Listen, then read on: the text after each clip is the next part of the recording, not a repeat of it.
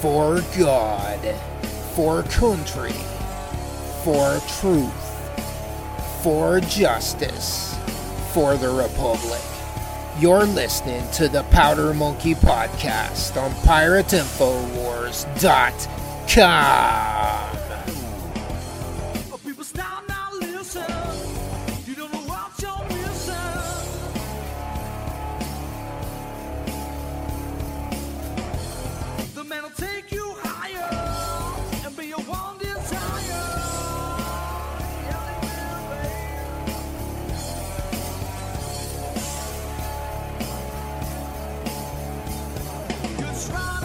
Welcome to episode 19 of the Powder Monkey Podcast. Today, I have hit the bigs time because my guest today needs no introduction. He is a patriot, an info warrior, a Purple Heart recipient 2 times over. He's put his money where his mouth is many times. And so it's one of my bucket lists. So, Joe, I really want to thank you for coming on today. I appreciate it. Yeah, man, anytime. I love doing shows. It's cool to be able to talk to people, especially, when you find people who are like-minded and, you can bounce ideas and things off. And, sometimes someone can say something that can spark something in your head that you never thought of. So it's fun to be able to have conversations like this. I want to start first. There's something I need to do.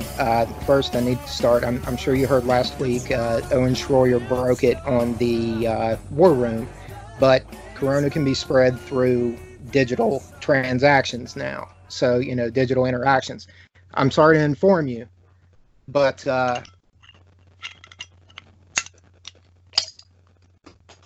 we've all got the Corona right now. But I'm going to fix that because the state of New York can't shut this down. We're going to take this and we're going to cover the Corona right up. There you go. And by the time this episode's over, my Corona will be gone, brother. See, you can remove the Corona at InfoWarsStore.com with that little koozie there. But okay, let's get on with it. So, that didn't turn out as funny as I thought it would be, but it was hilarious in my mind. So anyway, so. I want to start at the beginning. The first time I saw you, you come on InfoWars. You were interviewed by Alex, and it was regarding Michael Hastings. Mm-hmm. So I want to start at the beginning. We're a little over 2 weeks from an anniversary, and so in going through some of the things out there, even the attack pieces, I think it's kind of funny because there are no more InfoWars videos and their links. There are no more there's nothing out there. The left has eaten itself. It's even their articles are bare bones. Mm-hmm. But today, just I want to just maybe have you rehash, looking this far back, maybe. Just how you feel, what your critique is of where we are and Brennan, leaked documents, witch hunts, all that, man. Where are you on that? Well, it started off with, befriending a really great guy, Michael Hastings, and him seeing something in me that I didn't know I had. I thought I was going to be career military and stay in until I was so old that I had to just be kicked out. Like they had to put me on a forklift or something and force me off the base. Because I liked the military life. I didn't have a father who was around a lot. So for me, it was kind of nice to have, strong male leadership around. And I've always been kind of like a guy's guy. So I like to have that camaraderie. I like to have other men around me who strive for greatness and who want to push the limits of things. And I found that in the Army. But then when I met Michael, I saw that there was another way to do that. And it wasn't just the physical nature of, being a man and, doing things, but it was also a way of using your mind and researching and exposing corruption and being a man in that way. And I saw that as a pretty cool thing, that this guy, the skinny little dude, had the ability to take on 4-star generals and presidents and really move and make a lot of fucking changes in government. And he's just a little guy with a pen and a camera, So to me, that spoke volumes that, the pen was mightier than the sword, and that this guy was truly an amazing human being. So him and I became really good friends over time. And he told me, he goes, Joe, he goes, if you ever get out of the military one day, he goes, I'd love to see you doing something on camera. If you get out or if something happens and you have to get out and need work, hit me up. So long story short, I got out, hit him up. And this is when I was just getting back from Afghanistan. Michael was deployed there with me as well. He was with my unit. This was probably like the summer of 2008, 9. We come back. So around 2009, I've now PCS from Fort Bragg to El Paso, Texas, to Fort Bliss, to the Biggs Army Airfield, which is kind of, weird. Ironic. Yeah. So I get there, and Michael's giving me a call. He goes, "Are you about to get out?" And I'm like, "Yeah." They said I've got a little bit left. I got hurt, and they're going to probably medically retire me. I don't know what I'm going to do. He goes, "Well, I know exactly what you're going to do. You're going to do stuff with me." So he set me up for some interviews and stuff like that. But then he was also telling me the things that he was working on. And he was at the time doing a piece on Brennan, and that he had just come out with a story called The Runaway General, I believe was the name of the title in Rolling Stone. And that's the one that got General Stanley McChrystal, at the end of the day, fired, kicked out of his position because when I left Afghanistan, he was supposed to come home a week or two later. Then that volcano in Iceland happened. It shut down all air traffic from Europe to the U.S. And he got diverted and had to fly into France, I believe it was, with McChrystal and follows a team around. And they just got fucking shit-faced hammered drunk all the time. And we're just like spilling the beans on everything. And Michael's like, "Hey, I'm still here, right?" Right. And he's like, "Yeah, I don't give a shit. You write down whatever the fuck." So he wrote down a piece, and he, said that Obama was essentially a moron and shit like that, and put that in there. And, next thing you know, he's calling me, and he's like, "Man, I'm scared." He's like, "They're going to fire this guy from this thing I wrote." He's like, "I'm getting threats." And, to me, it was like, wow, that's so cool. Like, you wrote this shit, and this fucking loser is going to lose his job over it. And McChrystal wasn't the greatest. McChrystal was the kind of guy that when he came in and took over the commanding forces of NATO, when we're in Afghanistan, when Obama took over, they basically made our ability to defend ourselves very difficult. We couldn't be shot at. I mean, if we were shot at, we couldn't return fire. A lot of just crazy shit. The rules of engagement changed. Mm-hmm. And it made it almost entirely difficult to complete missions and get shit done, to come home alive, essentially. I mean, it was very dangerous for a while. So when he left and he was fired, there was definitely a celebration amongst the military ranks who were deployed, I'll say the least. But Michael did create a lot of enemies. What a lot of people don't understand is when a general rises up in the ranks, he has an entourage who follows him, captains and first sergeants and all this shit that, really he has a team that travels with him. And as he rises up, those guys, he brings them with him. So when he got fired, a whole lot of other people got fired. Yeah. And it tarnished their service, so to say. It made their paperwork and, everything they've accomplished, it tainted it. So he created a lot of enemies. And I just remember him calling me and telling me how scared he was, and that he'd been working on a lot of stuff, and he was going to he was just kind of overwhelmed by everything. And I remember getting an email from him, and it would have been in a couple weeks.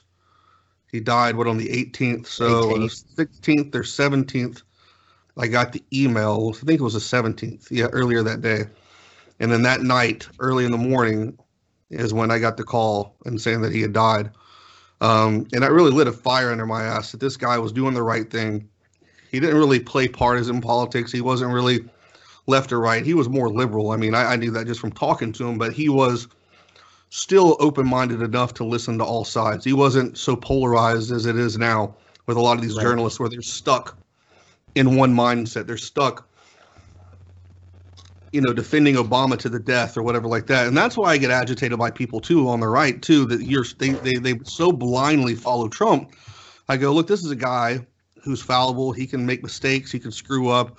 He can turn. He can do things. And if we don't call him out on that stuff, we're no better than the left on, the extreme left that's doing nothing but pushing for a guy like Biden, who's a complete and total moron. We've got to be able to call out our own. And that's one of the things I really learned from him when I met him, is to not be to not blindly follow individuals so much, to seek the truth and then to push for that. And if the person you elected doesn't do that, you hold their feet to the fire and you make sure that you're heard, and that we as a nation voice this to him so he listens. We know that our president now pays attention to social media and listens to a lot of his people say. So when a lot of the people, if he fucks up and they don't say anything, he thinks he's still doing the right thing. So that's why it's important. It's an imperative that we are voicing and keeping people on the right path. You said in 2019, late in 2019, in an interview with Alex and Owen, a segment that you did, you said that 2020 is going to be a test for us. And later on, you went on to say that this is the kind of stuff you see in movies or read in books. And, I call this resist movement in an old episode, World War T.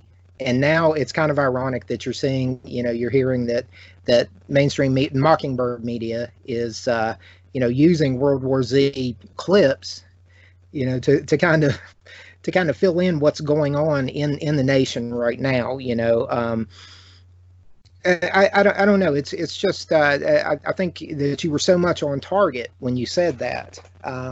Well, I don't think that I'm prophetic in any way, and I don't think Alex is prophetic in any way. No, I think you could just see the writing on the wall. Yeah. It's just that if you take the time to really read and look at the path and look at the direction of travel of what's happening with the news, with politics, with society, you can kind of make a prediction down the road a little bit of where you're going to see things in a couple of years. And if you really pay attention to everything, it's not a difficult thing, I don't think. I mean, I think it's pretty easy to see that we were going to come to a point like this. And here we are. What is it? It's June. Yeah. We're not even halfway through 2020, and it's already been the worst year.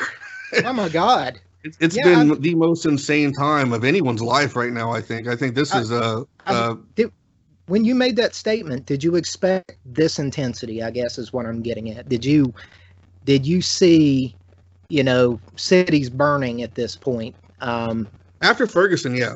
After what I saw in Ferguson, I saw that was only the iceberg, and that things will get bigger. Okay. And things will get crazier, because we only scratched the surface. That lasted a few months.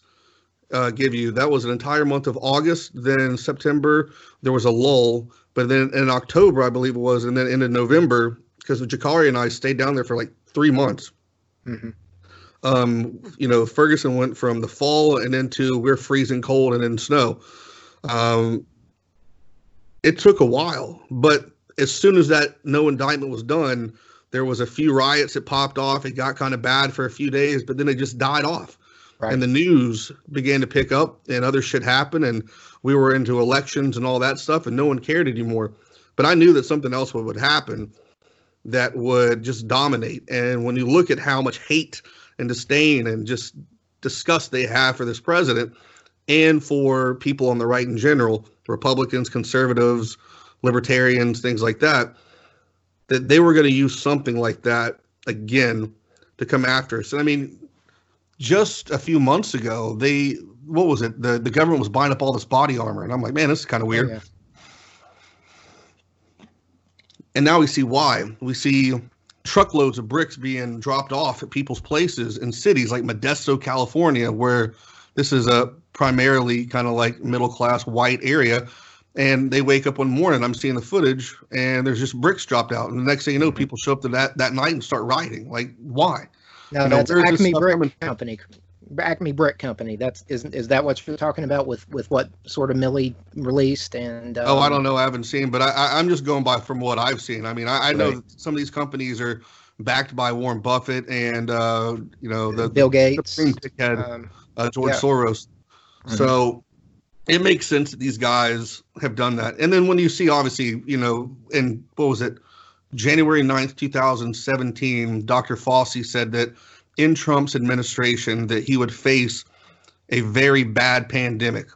That would happen. So there's kind of been this, I guess they thought their original attempt to overthrow the election in a sense, or to delegitimize the 2016 presidential nomination, that the Trump-Russia thing would work. Well, then when that failed, it went on to the Omarosa tapes, and then it went on to all this other stuff. And then we completely took our focus off the president, and we went to Brett Kavanaugh.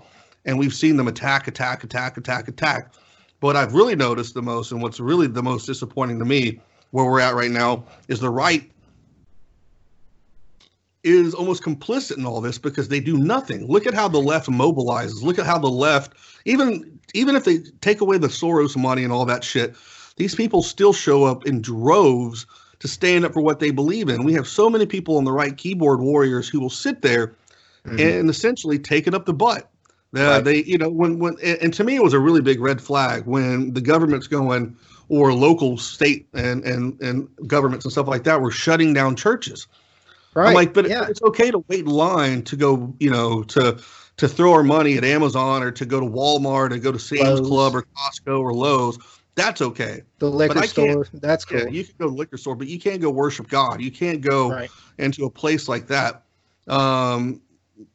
The Muslim churches are, whatever the fucking, those places, the mosques, those places were left unscathed, untouched. Those people were allowed to continue because, the left has embraced Islam so much that they hold that higher than the country that was founded on Christianity. So, we've seen God be taken completely out of everything, and then what have we seen fill that place? Evil.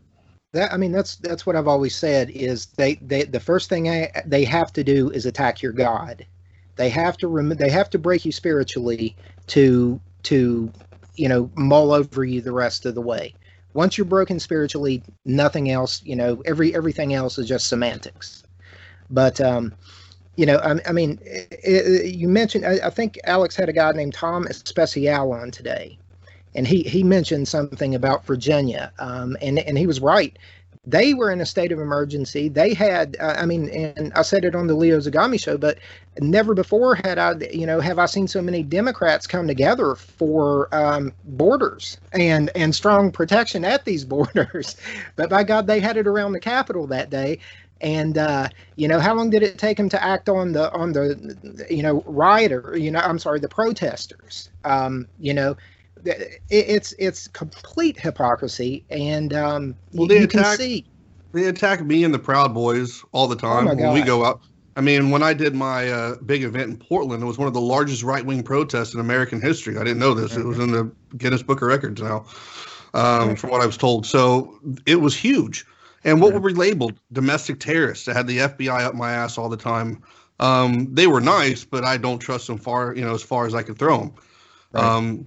Those guys constantly had a tell on me for the longest time. Like I was going to go out and commit something. I was simply doing what I knew Antifa was. I was exposing them for the rabid animals they are. And by making the posts that I did, the videos I did to amp them up, I knew I was going to get a reaction. My entire plan, and when we planned this rally, was to make videos so inflammatory that they would be so mad. The mere sight of me, the mere essence of my just being in that city, they would fucking act out and do something crazy. And they did. They destroyed their own city, and it showed them. Let me ask you something, man. And you have spoken on Jade Helm, ad nauseum, but why with all the ops that we've ran, if we have mastered the human domain, why don't we see mobilization? Everybody's got the box, man, in their pocket, where everybody's tracked, it doesn't matter. So, why aren't they going out and surgically taking these people down? Because it's a trick to fool you. This is a psyop. They want, just like just like what the education system does with children, just like with videos that children watch. That's why, if you're a parent and you have kids, you need to watch at least 5 minutes into a video before you leave your child alone. Say Peppa Pig, for instance. Peppa Pig is a show, a British cartoon thing about a pig. Yep. My daughter loves it. Well, in that show, almost every episode, they make the father and mother to be idiots. They're stupid. Mm-hmm. You can't be trusted. They get you lost all the time. And this is indoctrinating children. And then when the children are finally separated from their parents and then brought into the education system, what we're seeing is, and my mom told me this. My mom works at the highest levels of education. She works in universities and all that. She's run universities. She's been president and vice president of universities, and now she's a VP at another big college in Florida. And she says her friends who work in the education system with small children, they are told, our job is to pull the kids away from the parents, to break down what the children believe about parents to be the smart ones, the protectors, the ones that are going to instill Marxism to put them down the right path. Mm-hmm. It's to think that, hey, no, your parents are dumb and we are God. The government and education system is God, and we have the right things, not your parents. Your parents don't know what they're talking about. They're idiots. Right. So you have these young people right now who don't want to listen to their parents because they think that all adults are stupid. We're boomers. We're idiots. We don't know anything. We fucked everything up, and it's their turn to come in and fix it all. And what you have right now is, people are seeing that the military right now is inept.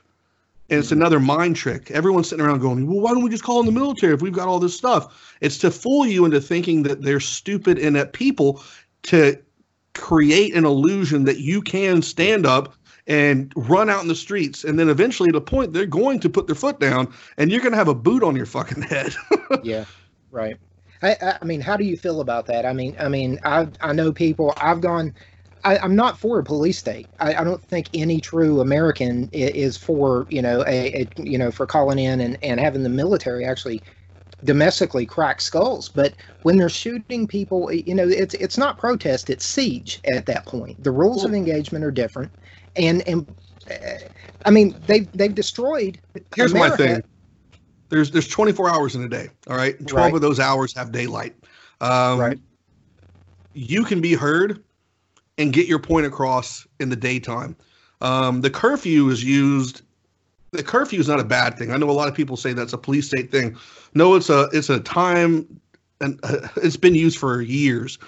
Mm-hmm. What the curfew does is it separates the people who are out to do good from the ones who are going to do bad at nighttime.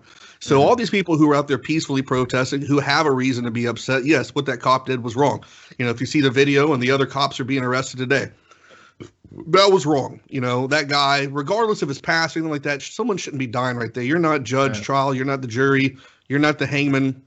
That's not your job. Your job is to quell the situation and then bring that person in. So we in the justice system should take it and do the right thing. Right. But the justice system, as we know, is pretty intensely far gone as well. But let's just stick with this part, though. So that's their job, not to kill or anything like that. So there are plenty of reasons to peacefully protest. Now, what the BLM has is they have an insurgency form that's infiltrated, and they come in and incite shit. And then you have Antifa, which is a domestic terrorist organization. Absolutely. Thank God their president's finally said something like that. That's what we've been working on for years. Myself and a large group of the Proud Boys is trying to get these guys shown for that.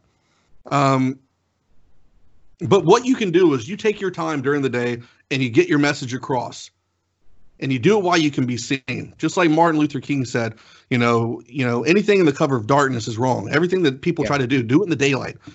So you have the curfew, then you go home. Tomorrow you get back up. It's a brand new day. You get back out on the streets, talk, engage with the media, have a conversation, talk to other people who don't look like you, speak to the police, and let them see the emotional human side of you. But at nighttime, when that curfew comes on, everybody that's out there, you're out there for the wrong fucking reasons. And if you're out there for the wrong reasons after that time, it's time for us to come in there and clean it up. That's not a police state. If those areas are that far gone, it's time that we stand in. And it's the government's job to protect people and their businesses and things like that. And we're seeing people's businesses that they work their entire lives to get money, to leave to their families a legacy, gone forever. And that's just wrong. We should not sit back and allow that kind of shit to happen. Meanwhile, Amazon thrives, All these other big corporations thrive, and they don't have to worry about anything. They're going to get bailed out. They get money all the time. The government throws them all this shit all the time. But it's the small mom and pops that are losing everything. So when that happens, I don't see a problem with it. People should know clearly, look, you have your message, do it during this time. But after that, if you're out there, you're part of the problem. You're not part of the solution anymore. You're not here for George Floyd. You're out here for a fucking 72-inch flat screen TV, and you're a selfish son of a bitch, and your ass should go to jail. Let me ask you this. You said something about the spirits of the people in the field out there. You said that the only thing they have in abundance is anger. And with that, that reminds me, the way that they approach things, and it's so just insane. It's an Orwellian experience to feel. It's surreal when you're out there and you see these people actually in person. But it kind of reminds me of the make love, not war, or we'll kill you philosophy. They want their way, and now it's coming out. A lot of these people are actors. They have theater in their backgrounds, and it's amazing. I think over the next few weeks. That's one of the things that I don't quite. I'm not even really, in the daytime though. That's the thing. They want to sow hate. I've done movies and TV shows. Does that mean that I'm an asset now and that look, as a kid, a lot of us grow up watching movies and want to do stuff like that. And a lot of towns now, like in Charlotte where I lived, it's like the new LA. I've done Homeland. I used to do the Homeland show. I did Banshee. I've worked on Transformers stuff when they were doing airborne ops and shit like that. A lot of people wanted to be a part of films because films are iconic things that are part of our American culture. So I think a lot of people grow up with a lot of film, in their background. So when I see people like, man, I saw him on that means it must be fake. To me, that's reaching a little bit. Now, if you start to see these people all the time and they're always like a part of something, they just always happen to be there. Well, you look at the Craigslist ads too, and there's people out there. And those are the people, the people that are in the colleges, and I guess what Alex likes to call the goblins, if you know what I'm saying. They're all just the pasty white, they have some type of drama in their background. They bring the drama with them, but there a lot of them are associated with the colleges. Morgantown, 5,000 people from what my son was telling me yesterday. I mean, thank God it didn't get crazy, but the thing is that I see those people. I've had those people in a white neighborhood yelling healthcare is a human right, not just for the rich and white, when all those people around were coal miners and they had lost their jobs and their health care, and they were in poverty and squalor, and that sows the hate.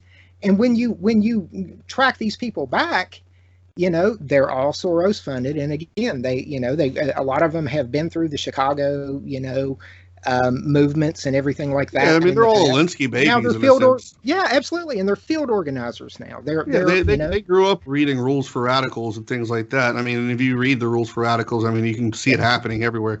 You also have to read Noam Chomsky's Media Control. It's another good book. It's really small, but you can read it in about a day. But it talks about how they do that, manipulate everybody. I mean, I'm reading a book right now called Dark Psychology, and how to understand the power of manipulation and things like that, and how people use dark forces to brainwash you and to keep you scared. Well, that's what we've seen with the number one tool of the Illuminati. As far as I understand it, they're master psychologists. They understand the deep inner workings of the psyche. And well, I mean, you see what's happening with the pandemic. What did we learn from the pandemic? Is that the masses will shut the hell up and sit down in their house and do what they're told. And this is what we've been seeing happening for a long time. What is that stuff that David Knight always talked about? God, I can't remember what it's called. Where you live in the small places, the small quarters, and you sit there. Gulag, the ghettos, the digital ghetto. I can't remember the name of it. It was like a government name for something that they were trying to do. Because they're forcing everybody inside. And what do they do when they... Yeah, digital. What happens when you're inside? You're forced to sit there and watch the TV, and then they sit there and indoctrinate you. Like, if you even look at the ads on your phone, You know, it's like, you know, you try to buy something, you know, like toilet paper or whatever. It's like, but you got to watch this 30-second ad on this new show on Amazon about two dudes who, you know, fell in love and they're going to get married. You know, it's all these small little things that are happening that they're pushing into your idea, into your heads. You know, like, you know, if you don't like this, you're homophobic. You know, and then like click to buy your toilet paper for $50 for, you know, a fucking, you know, 2 of them. You know, it's all this stuff that they're doing to screw with people's heads and to make you feel guilty, to make you feel bad if you don't accept all these new crazy things that are out there. You know, like, you know, the lady who thinks she's Black Rachel Dolezal, or the dude who thinks he's, you know, a Filipino truck driver thing. And it's insanity that we live in. And it's to them, it's like, for me, there's like a room full of guys and they're sitting back just laughing, like, what's the dumbest thing we can push today? And have people go out and become violent and fight for no reason. When let me ask you this. I don't know if you've ever been asked this, but do you recall the day, the moment where your reality went from, you know, it's little pink houses for you and me, ain't that America, to there's a dark underbelly. First week in Iraq. And First week in Iraq, I was in, it was 2004. We went in at the end of 2003, but it was like it was like right at 2004. I remember we stopped on a convoy at this bazaar. A bazaar is like a jockey lot area, like a spot where there's a bunch of stores up and down the road, and you can go and buy DVDs and shit like that. And the locals there will sell stuff to soldiers, you know.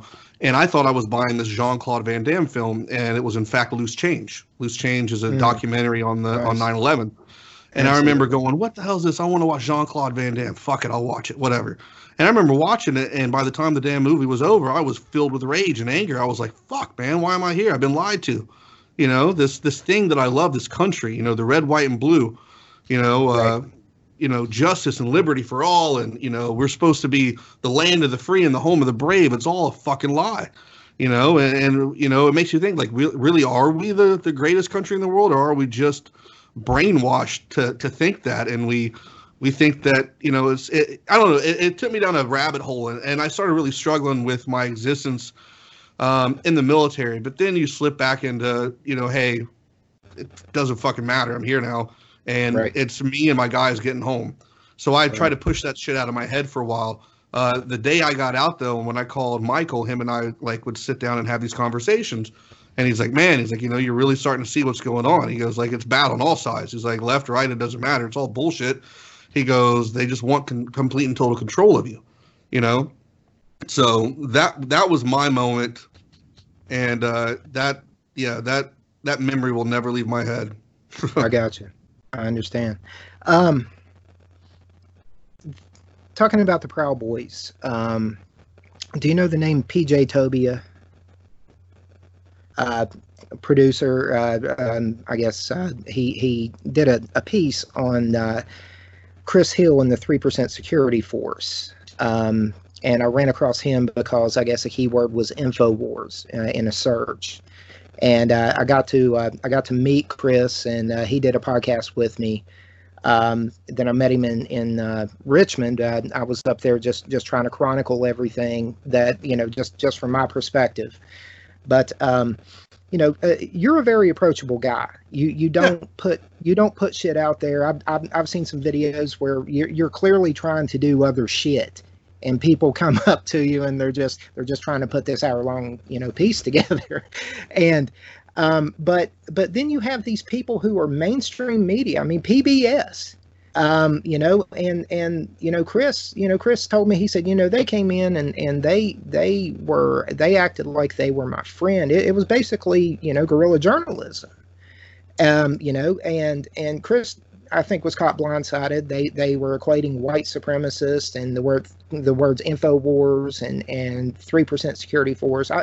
I guess what I'm getting at, you know, is with this, you know, especially with PBS, I mean, isn't it time that we take a close look at actually who is actually saying, hey, I want these pieces put together. I want this slant. I asked him, I said, man, what? I asked PJ Tobia, I sent him a message on Twitter, and I said, you know, basically, do you, kind of like I just asked you about, the day that, that you realized that shit wasn't what it was? Well, I asked him, does he remember the day that he crossed over and became a member of the Mockingbird Media? And maybe it wasn't the nicest way to introduce myself, but it got the conversation started a little bit. But he doesn't want to talk about it. I'll again invite him on. But there's if he people who is that toe the line. invested, There's people who toe the line. People would call me a celebrity and shit, and I just never understood that whole crap. Like, I don't get it. I don't get off on that. Like, and I'm not trying to be mean, but like Milo, he's a fucking giant narcissist. I mean, does he have good things to say? Does he make great points? Yes. But Milo is about Milo. Milo is about how he's looking in the media and how he is appearing.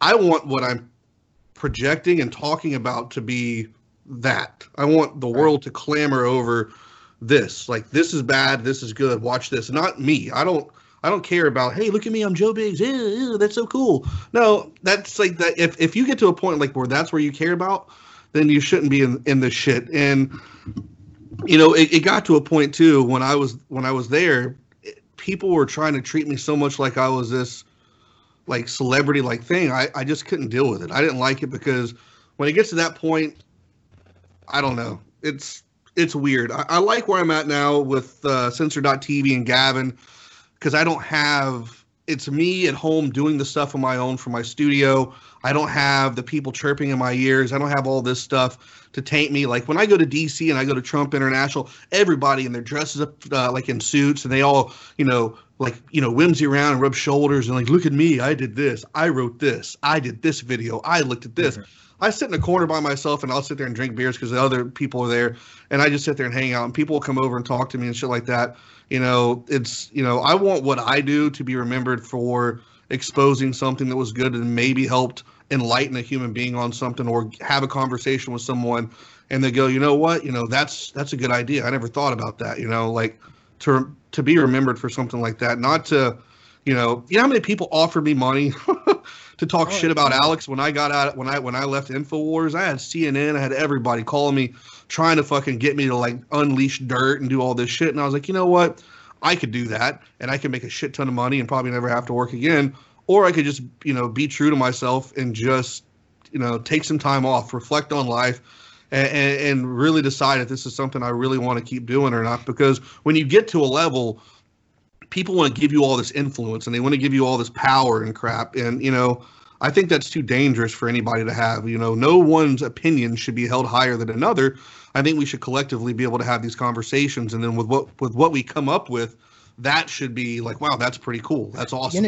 You know what? I think maybe though that it even could be, I don't know how religious you are, but it could be just prosperity. I mean, you've been censored. You've been massively censored. You've lost PayPal. So I guess it was the Streisand effect. The more they strike you down, the more powerful you become in a way. And soak it in, dude. In that respect.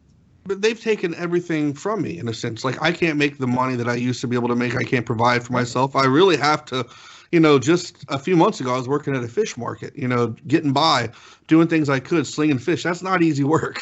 Dude, the fucking fish out here in the ocean are big. Believe me, man, I understand. So I mean, I was out here doing that shit until my knee finally just quit on me, and I just had to have reconstructive surgery. It was an old war wound, and then I re-injured it again in Miami with Rufio, the Proud Boys. It was during the first DNC debates back last summer. Right. My leg just snapped, and then I was out there slinging fish, and it just went. I ended up tearing my meniscus and all that. So, it's given me time to sit back, and I had to take a break for a while. When I was still in Austin, I had to sit back and take a breath like, man, this shit's really getting crazy. Like, what do I want to do? And I missed it, and that's when Gavin's like, look, dude, I'm starting this network, come with me. And he's like, I'm not going to tell you what you can say or what you can't say. He goes, in fact, I'm not even going to look at anything you put up unless I just watch it to watch it. He's like, I'm not going to watch it first, review it, and then you can put it up. He goes, you fucking speak your mind and follow whatever you want to, and then you put it out. So I'm the one who films it, I edit it, and I put it up without anybody telling me what I can or can't do. I have complete and total control. That is cool. InfoWars didn't have that power because Alex likes to have that kind of, he likes to make sure that everything's looking a specific way, and that's not wrong. He runs a more professional network, so it's got to fit that type of dynamic to be able to look that way, because what he's trying to do is, look, I'm a regular guy who was able to create a media empire, and I have the same studio, if not nicer, and I can create content just as good as you guys with 90% less people than you fuckers have. Right. You know? Let me ask you about that, because you went from, I think maybe you did a little bit of, you were in college for a bit, but you went basically from being a soldier to a journalist. Mm-hmm. And you started out even as a citizen journalist. Yeah. And you were on a pursuit. You were so you've kind of evolved over these years. I mean, I guess you grabbed the InfoWars, bull by the horns. You rode the InfoWars tiger. Compare that, compare the military to what you've seen in the streets, to where you are, and to where we are in America. I mean, compare being, When Alex brought me in, he goes, "What can I contribute?" And he told me, he goes, "I'm hiring you," and he goes, "I know you don't have any experience in this stuff." He goes, he's like, "I just see that you have something in your eye, you have a passion." He goes, what do you want to bring to this? And I said, well, I did a lot of homework. I'd never heard of InfoWars before. And I started watching a lot of their content before I moved down to Austin.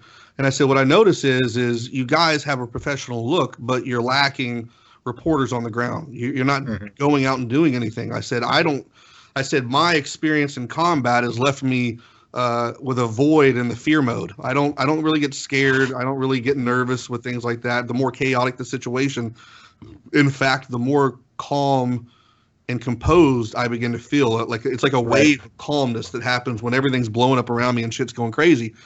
So I really pushed with him to let me get out in the streets, to really get out there in the mix of stuff. When the Ferguson riots happened, that's when I was really able to look, this is what I can do and this is what I can offer. Just give me a chance to do it. And it blew up. We were the first people to do this ever. We were the first to use cell phones and broadcast live through these programs that weren't even made for that. They were used for church services and, school graduations. And we took it to the front line of, breaking news, and we made it huge. We gave people, everyday citizens, the ability, the confidence, and the power to go out and take on the mainstream media establishment. Right. And that's what Jakari and I and Rob Dew eventually came out there, and we really worked on these cool tools to be able to mount cell phones and microphones and make these sticks and battery packs. And we learned that if we called the cell phone company, gave them a little bit of extra money, they'd boost our signal over everyone else's. And I mean, it was trial and error after trial and error, frustrations of, battery packs going out and blowing up and overheating, because we had to learn what could withstand, because none of this stuff had ever been used out the elements like this before. Usually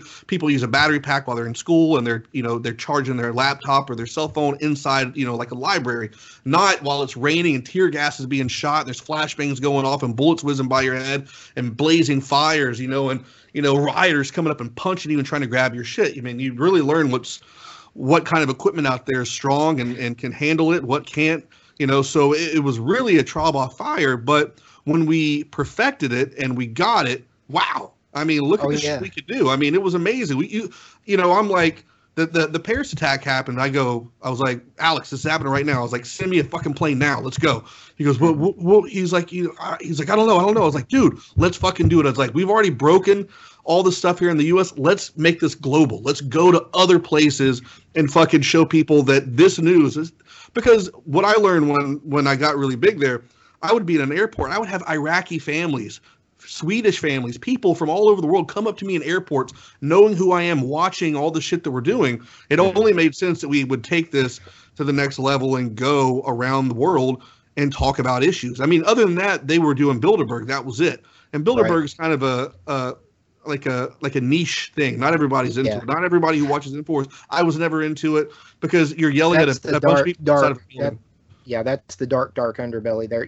I think the moment that, for me personally, when you came on, that it went into high speed shit was when you were at the border or somewhere, and they were bringing loads of drugs across, and you went across, you had your crew there, you caught it on film. Yeah. And I mean, that was the high speed. That's when InfoWars, to me, went high speed, because that was, again, truth to power. And the thing that really stopped us from going any further, and the thing that stops me now, was funding. When we started getting banned from everywhere, we started losing advertisers. When you lose advertisers, you don't have that same kind of income. It's expensive to fly just me and another guy.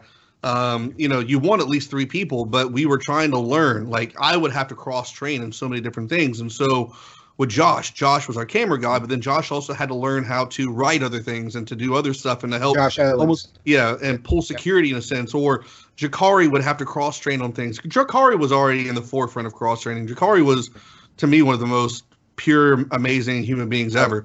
And it's like, this guy just had a thirst for knowledge, and not just like seeking the truth in a sense, but I mean learning new things and expanding his abilities to be able to do stuff as a human being.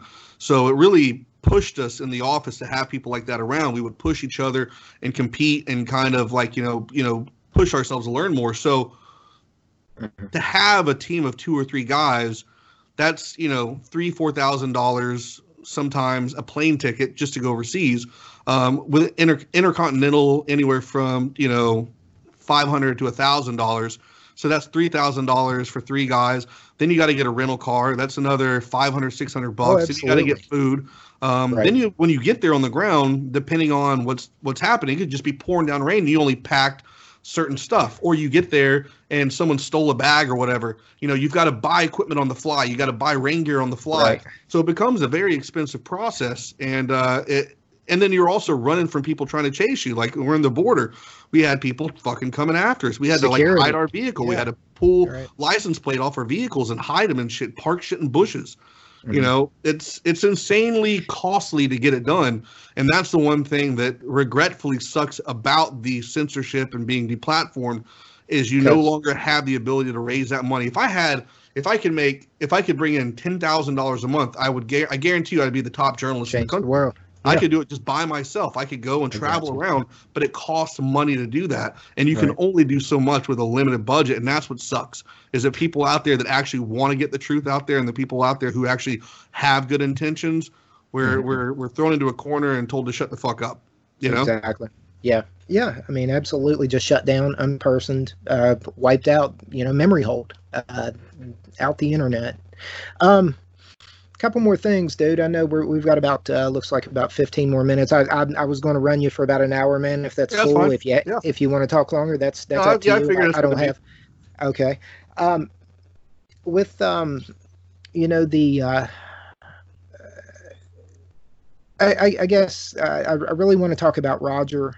But I want to close with that. I want to, maybe, we'll talk about that. I just want to go back because this may pull some other people in, from other niches and things like that. But I would just want to backtrack on something. You said that you did some work on Transformers. I don't know if you can see behind me. Yeah, I saw that after I said that, and I saw you kind of get excited. I was like, "Holy shit, he's got Transformers everywhere!" Well, I have my Secret Service letter. I did a behind me. I don't know if you can see, but right in the center.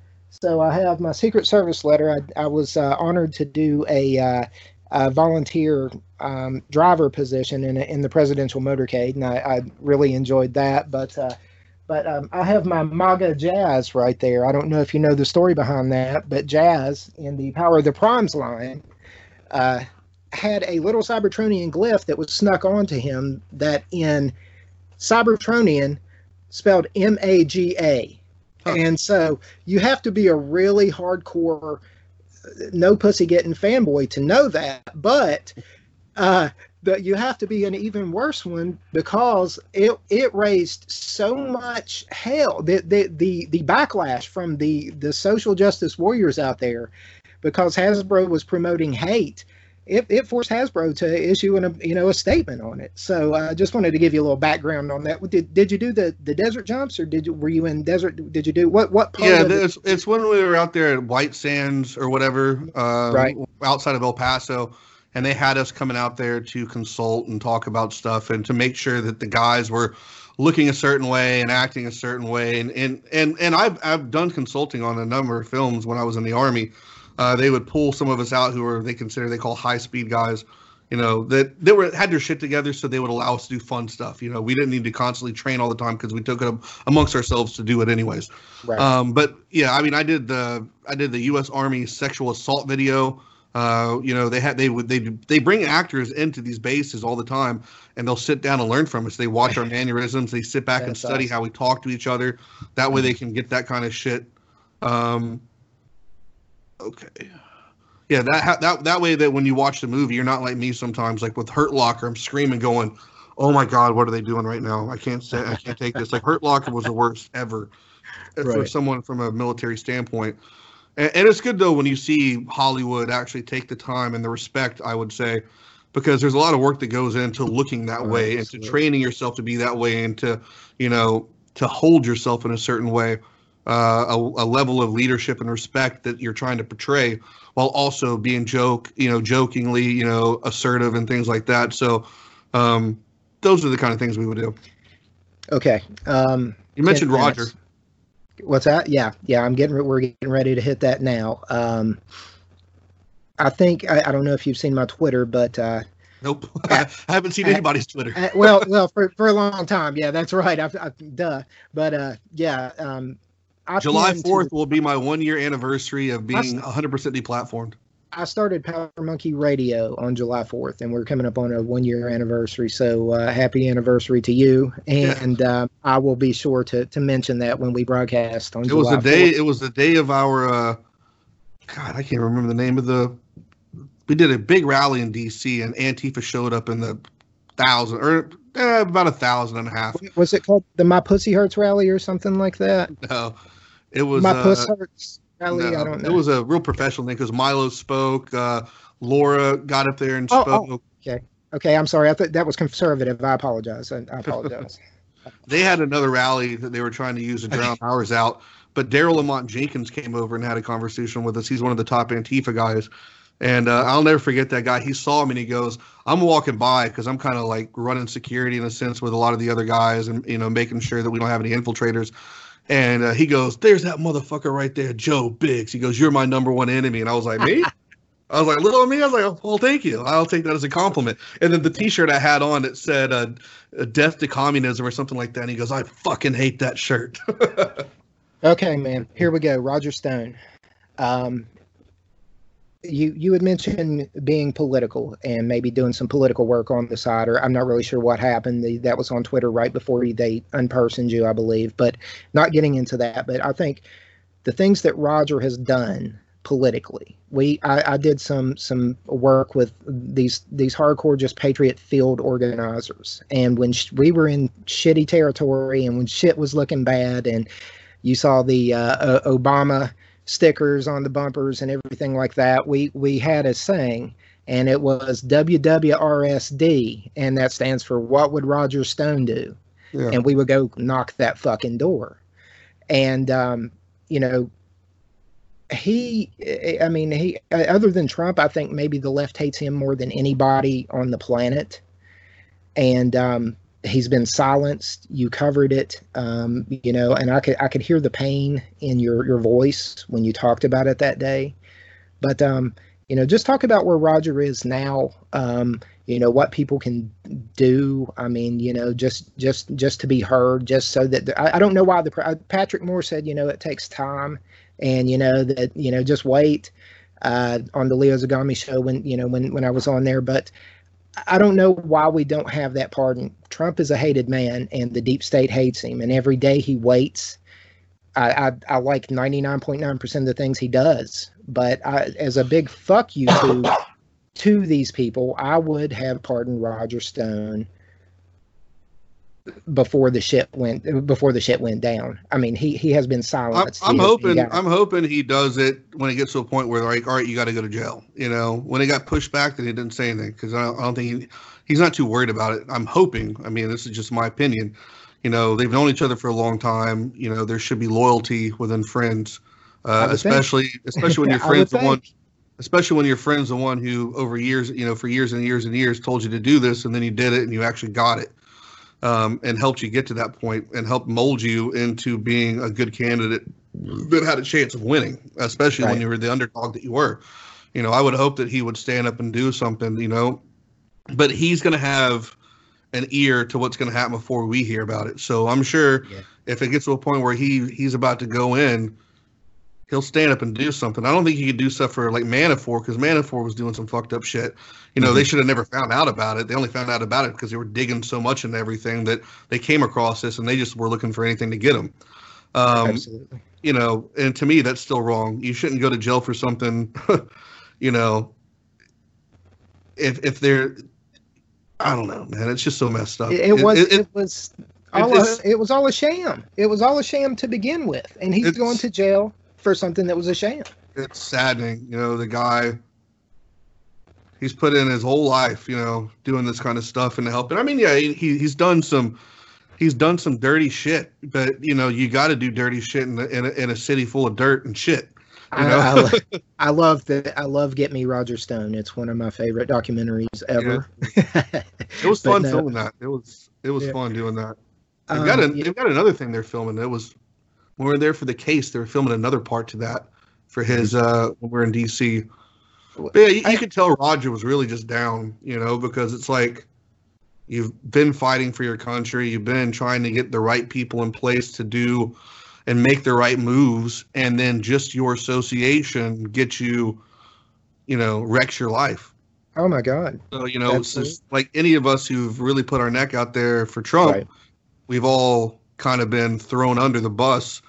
So, you know, I just, you know, he keeps his head up. He's doing good. He was watching my live stream earlier on Instagram, which was kind of funny. I was doing a show with my buddy on his or whatever, and he brought me in on it, my buddy Outlaw Morgan. And he was watching, but I mean, he's a good guy. He's got a good heart and a good soul, and you know, he loves his country, and he's trying to do what he just does the things that he thinks he needs to do to help keep that country on the right path, you know. And you know, in a world full of politicians that are so hell bent on turning this place into a commie shithole, this is one guy that's standing up and telling them to fuck off, and he literally says that to their faces, and that's what they hate. They hate that he doesn't go to line and bow down. You know, I think you were talking about, you know, doing this for, you know, posterity and so that, you know, for history. But I think one of the greatest pieces written in this piece of American history, this American saga, is the article where he mentions that, you know, he knows God is using him to expose certain truths. I have that pinned to the top of my Twitter.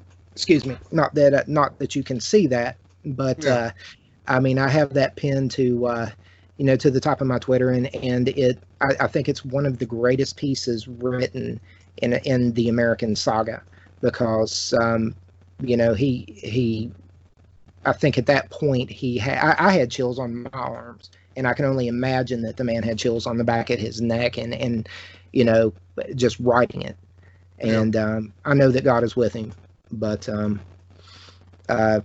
3 last minutes, just one last thing, you know, regarding the 3%, you know, a lot of those people out there, they, and I know that it was closer to 30%, I'm just throwing that out there as the archetype, but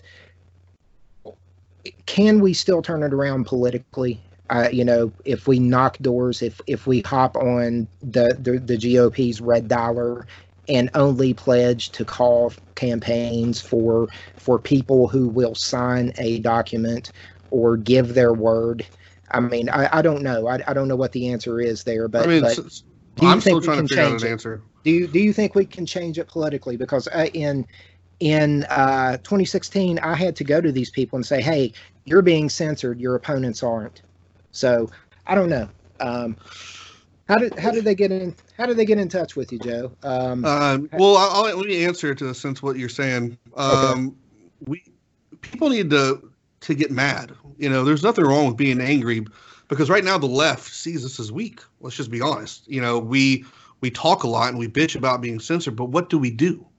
We continue to use the websites, and we continue to promote the Twitters, and we continue to promote the Facebooks that hold us back, instead of saying, getting off Twitter and logging off and deleting it, getting off Facebook, logging off and deleting it, and going to places like Parler and things like that actually uphold good American values and allow freedom of speech to exist, we need to take a stand. And if we really want to hurt the left, we need to vote with our dollars. We need to stop using their shit, and we need to be angry and go out and make statements. The left constantly will show up in droves, and they go out there and express themselves, and they call for people to shut down right-wing businesses because they hate everything that we stand for. Why can't the right do that? Why can't they stand up and see this as a war? Because the left surely hell sees this as a war, and they're the only ones out there willing to fight. We have people who make videos and we talk and we bitch, but we need to take it to the next level. And that doesn't mean being violent, but that means getting emotional. It means being politically active. If you're not, if it's ballot or bullet, man, what I'm saying. And this, I don't know if you can see it, and I don't know if you know the name, Richard Ojeda, darling of the Young Turks, with Chunk Yunker. No Jetta. We changed that. This man was destined for a seat, and here in West Virginia, and it just took a few guys. And what I'm saying is, if all the guys who go out and train, the 3% security forces of the world, the oath keepers of the world, if they will call their local, whoever they're behind.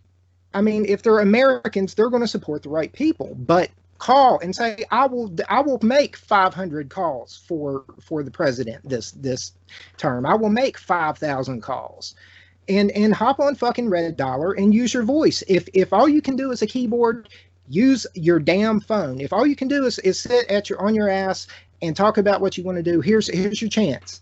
Lock and load and do it. Well, people on the right though, we don't have anybody on the right that's putting up money. The left is constantly putting up money for other individuals. We need people that have the money. Time. Not everybody can go. Do time. No. Well, my point is not everybody can go, but what we can do is we can start to organize. Look at these. What do they call them? What does Obama call themselves? Alinsky. What were they called? The organizing. What was it called? The community organizing. Yeah, community organizing. We need to start doing stuff like that in a sense. We need to go, okay, this person, let's say that Sally can't travel, but Sally has really good phone abilities. Well, all right, now Sally will delegate and make other people who are like Sally to go out and make phone calls. So people who can actually go to events will go to events. We need people to bring in money. We need to be able to fundraise. We need to be able to get organized and have an organized system, because the left is doing it. They're beating our butts in it. Well, we have too many people by themselves trying to do it, take on the country's problems one little group at a time. But we need to get together as a whole and try to come together and do something. I think collectively we could kick ass. I just know some hardcore field organizers, and if I ever write a book, it's going to be called Blood Red Summer, and it's going to talk about 16 and just the things I saw, doing what I did there. But because it was craziness, and it really opened my eyes. If you live in Minnesota right now, and you're not in Minneapolis standing up for those businesses and going out there arming yourselves, you're sitting back and you're complicit. Like people, like in this area, we got guys. I'm only sitting down here for like another month or two, until my knee's at a point where I can actually like juke and jive a little bit. I need to be able to at least, I can't put myself into a situation where I'm just going to get kicked in the leg and I'm out and I'm going to get fucking trampled to death. Yeah, I got you, man. But, we've got guys right now that are going like, all right, what's happening in Orlando? What's happening in Tampa? What's happening in Miami? And they're going out there and taking time out of their day to do stuff. I mean, just a show of force. Even if you can only do one day, people need to do one day. It's like when the national, the recruiting stations were getting attacked, in Austin. What we do? We went out there with fucking armor and guns and sat outside and protected those guys. Amen. It's little things like that. And then you catch the media, and it gives us really good optics. And that's another thing that right needs to work on, is getting good optics. Resist the devil and he will flee from you. But You're right. You're absolutely right. Joe, I really appreciate you. How do people support you? Where do they find you? How can they help you the most achieve what you're out to do? Well, I do a show on censored.tv. That's CENSORED.TV. That URL alone has been banned from all social media. So if you even type in censored.tv on Facebook, Instagram, Twitter, anything like that, your post will not go up. Right. So you have to censored. Get creative. Then you got to put, hey, go check out the episode at Censored, then spell DOT space TV, to get things out. That's just how ridiculous it's getting. But you can go out there and watch us. The support is there. I do have a Parler account. The name is @Joe Biggs. So at Joe Biggs on Parler, you can find me there. And then I do have an Instagram. I'm somehow been able to keep up. This is like my 50th one I've made in a year, but it's stayed the longest. It's it's Anticom Biggs, ANTICOM BIGGS. That's Anti-Communist Biggs, Anticom Biggs. So, and I've got like 1,000 followers on here. I've kept it kind of low profile for a while, but it's been almost a year since the whole thing in Portland. So I've been able to stay out of the eyes for a while. So this has been able to last. But you can go there, and if you ever want to support, just shoot me a message, and we can talk about how you can help with anything like that. I mean, like I said, I'm very approachable and pretty easy to get along with, and easy to talk to. So if you're ever interested or have any information or anything like that, it always helps out. I'm getting my new press credentials in. They're supposed to be here the next day or so. I'm getting my new Censored.tv mic flag in, and I'm getting everything ready for this summer because shit's about to heat up. If you think 2020 has been bad, it's only going to get worse, in my opinion. I'd say about 3 times worse. Yeah, well, that magic number 21 is in Agenda 21, so let's see what we get. But man, I really appreciate you. Agenda 21. That's the one I was trying to remember. That's the small housing and all that. Yeah, I got you. Yeah, I was thinking maybe that's what you were talking. But last thing, real quick jingle, if you don't mind. If you do, I understand. But can I get you just? I got Leo to say. Leo's got me to say it the other day. I'll put you on Powder Monkey Radio. If you'd say, "This is Joe Biggs. I want my Powder Monkey Radio." Hey, what's going on, everybody? This is Joe Biggs, and I want my Powder Monkey Radio. You are the fucking man, sir. Have a great day, man. See you later. I'll let you know when it's up. All right, cool. Sounds good. All right. Later, man. Bye. Oh, is that you?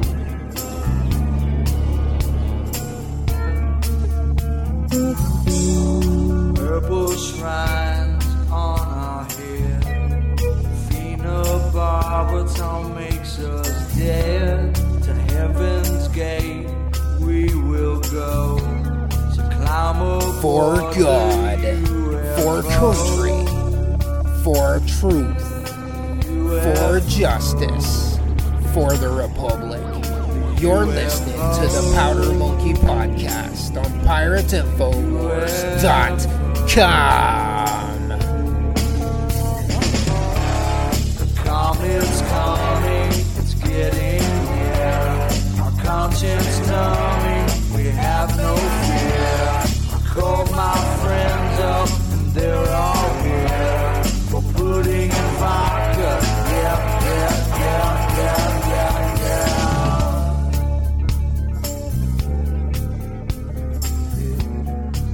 Was that you?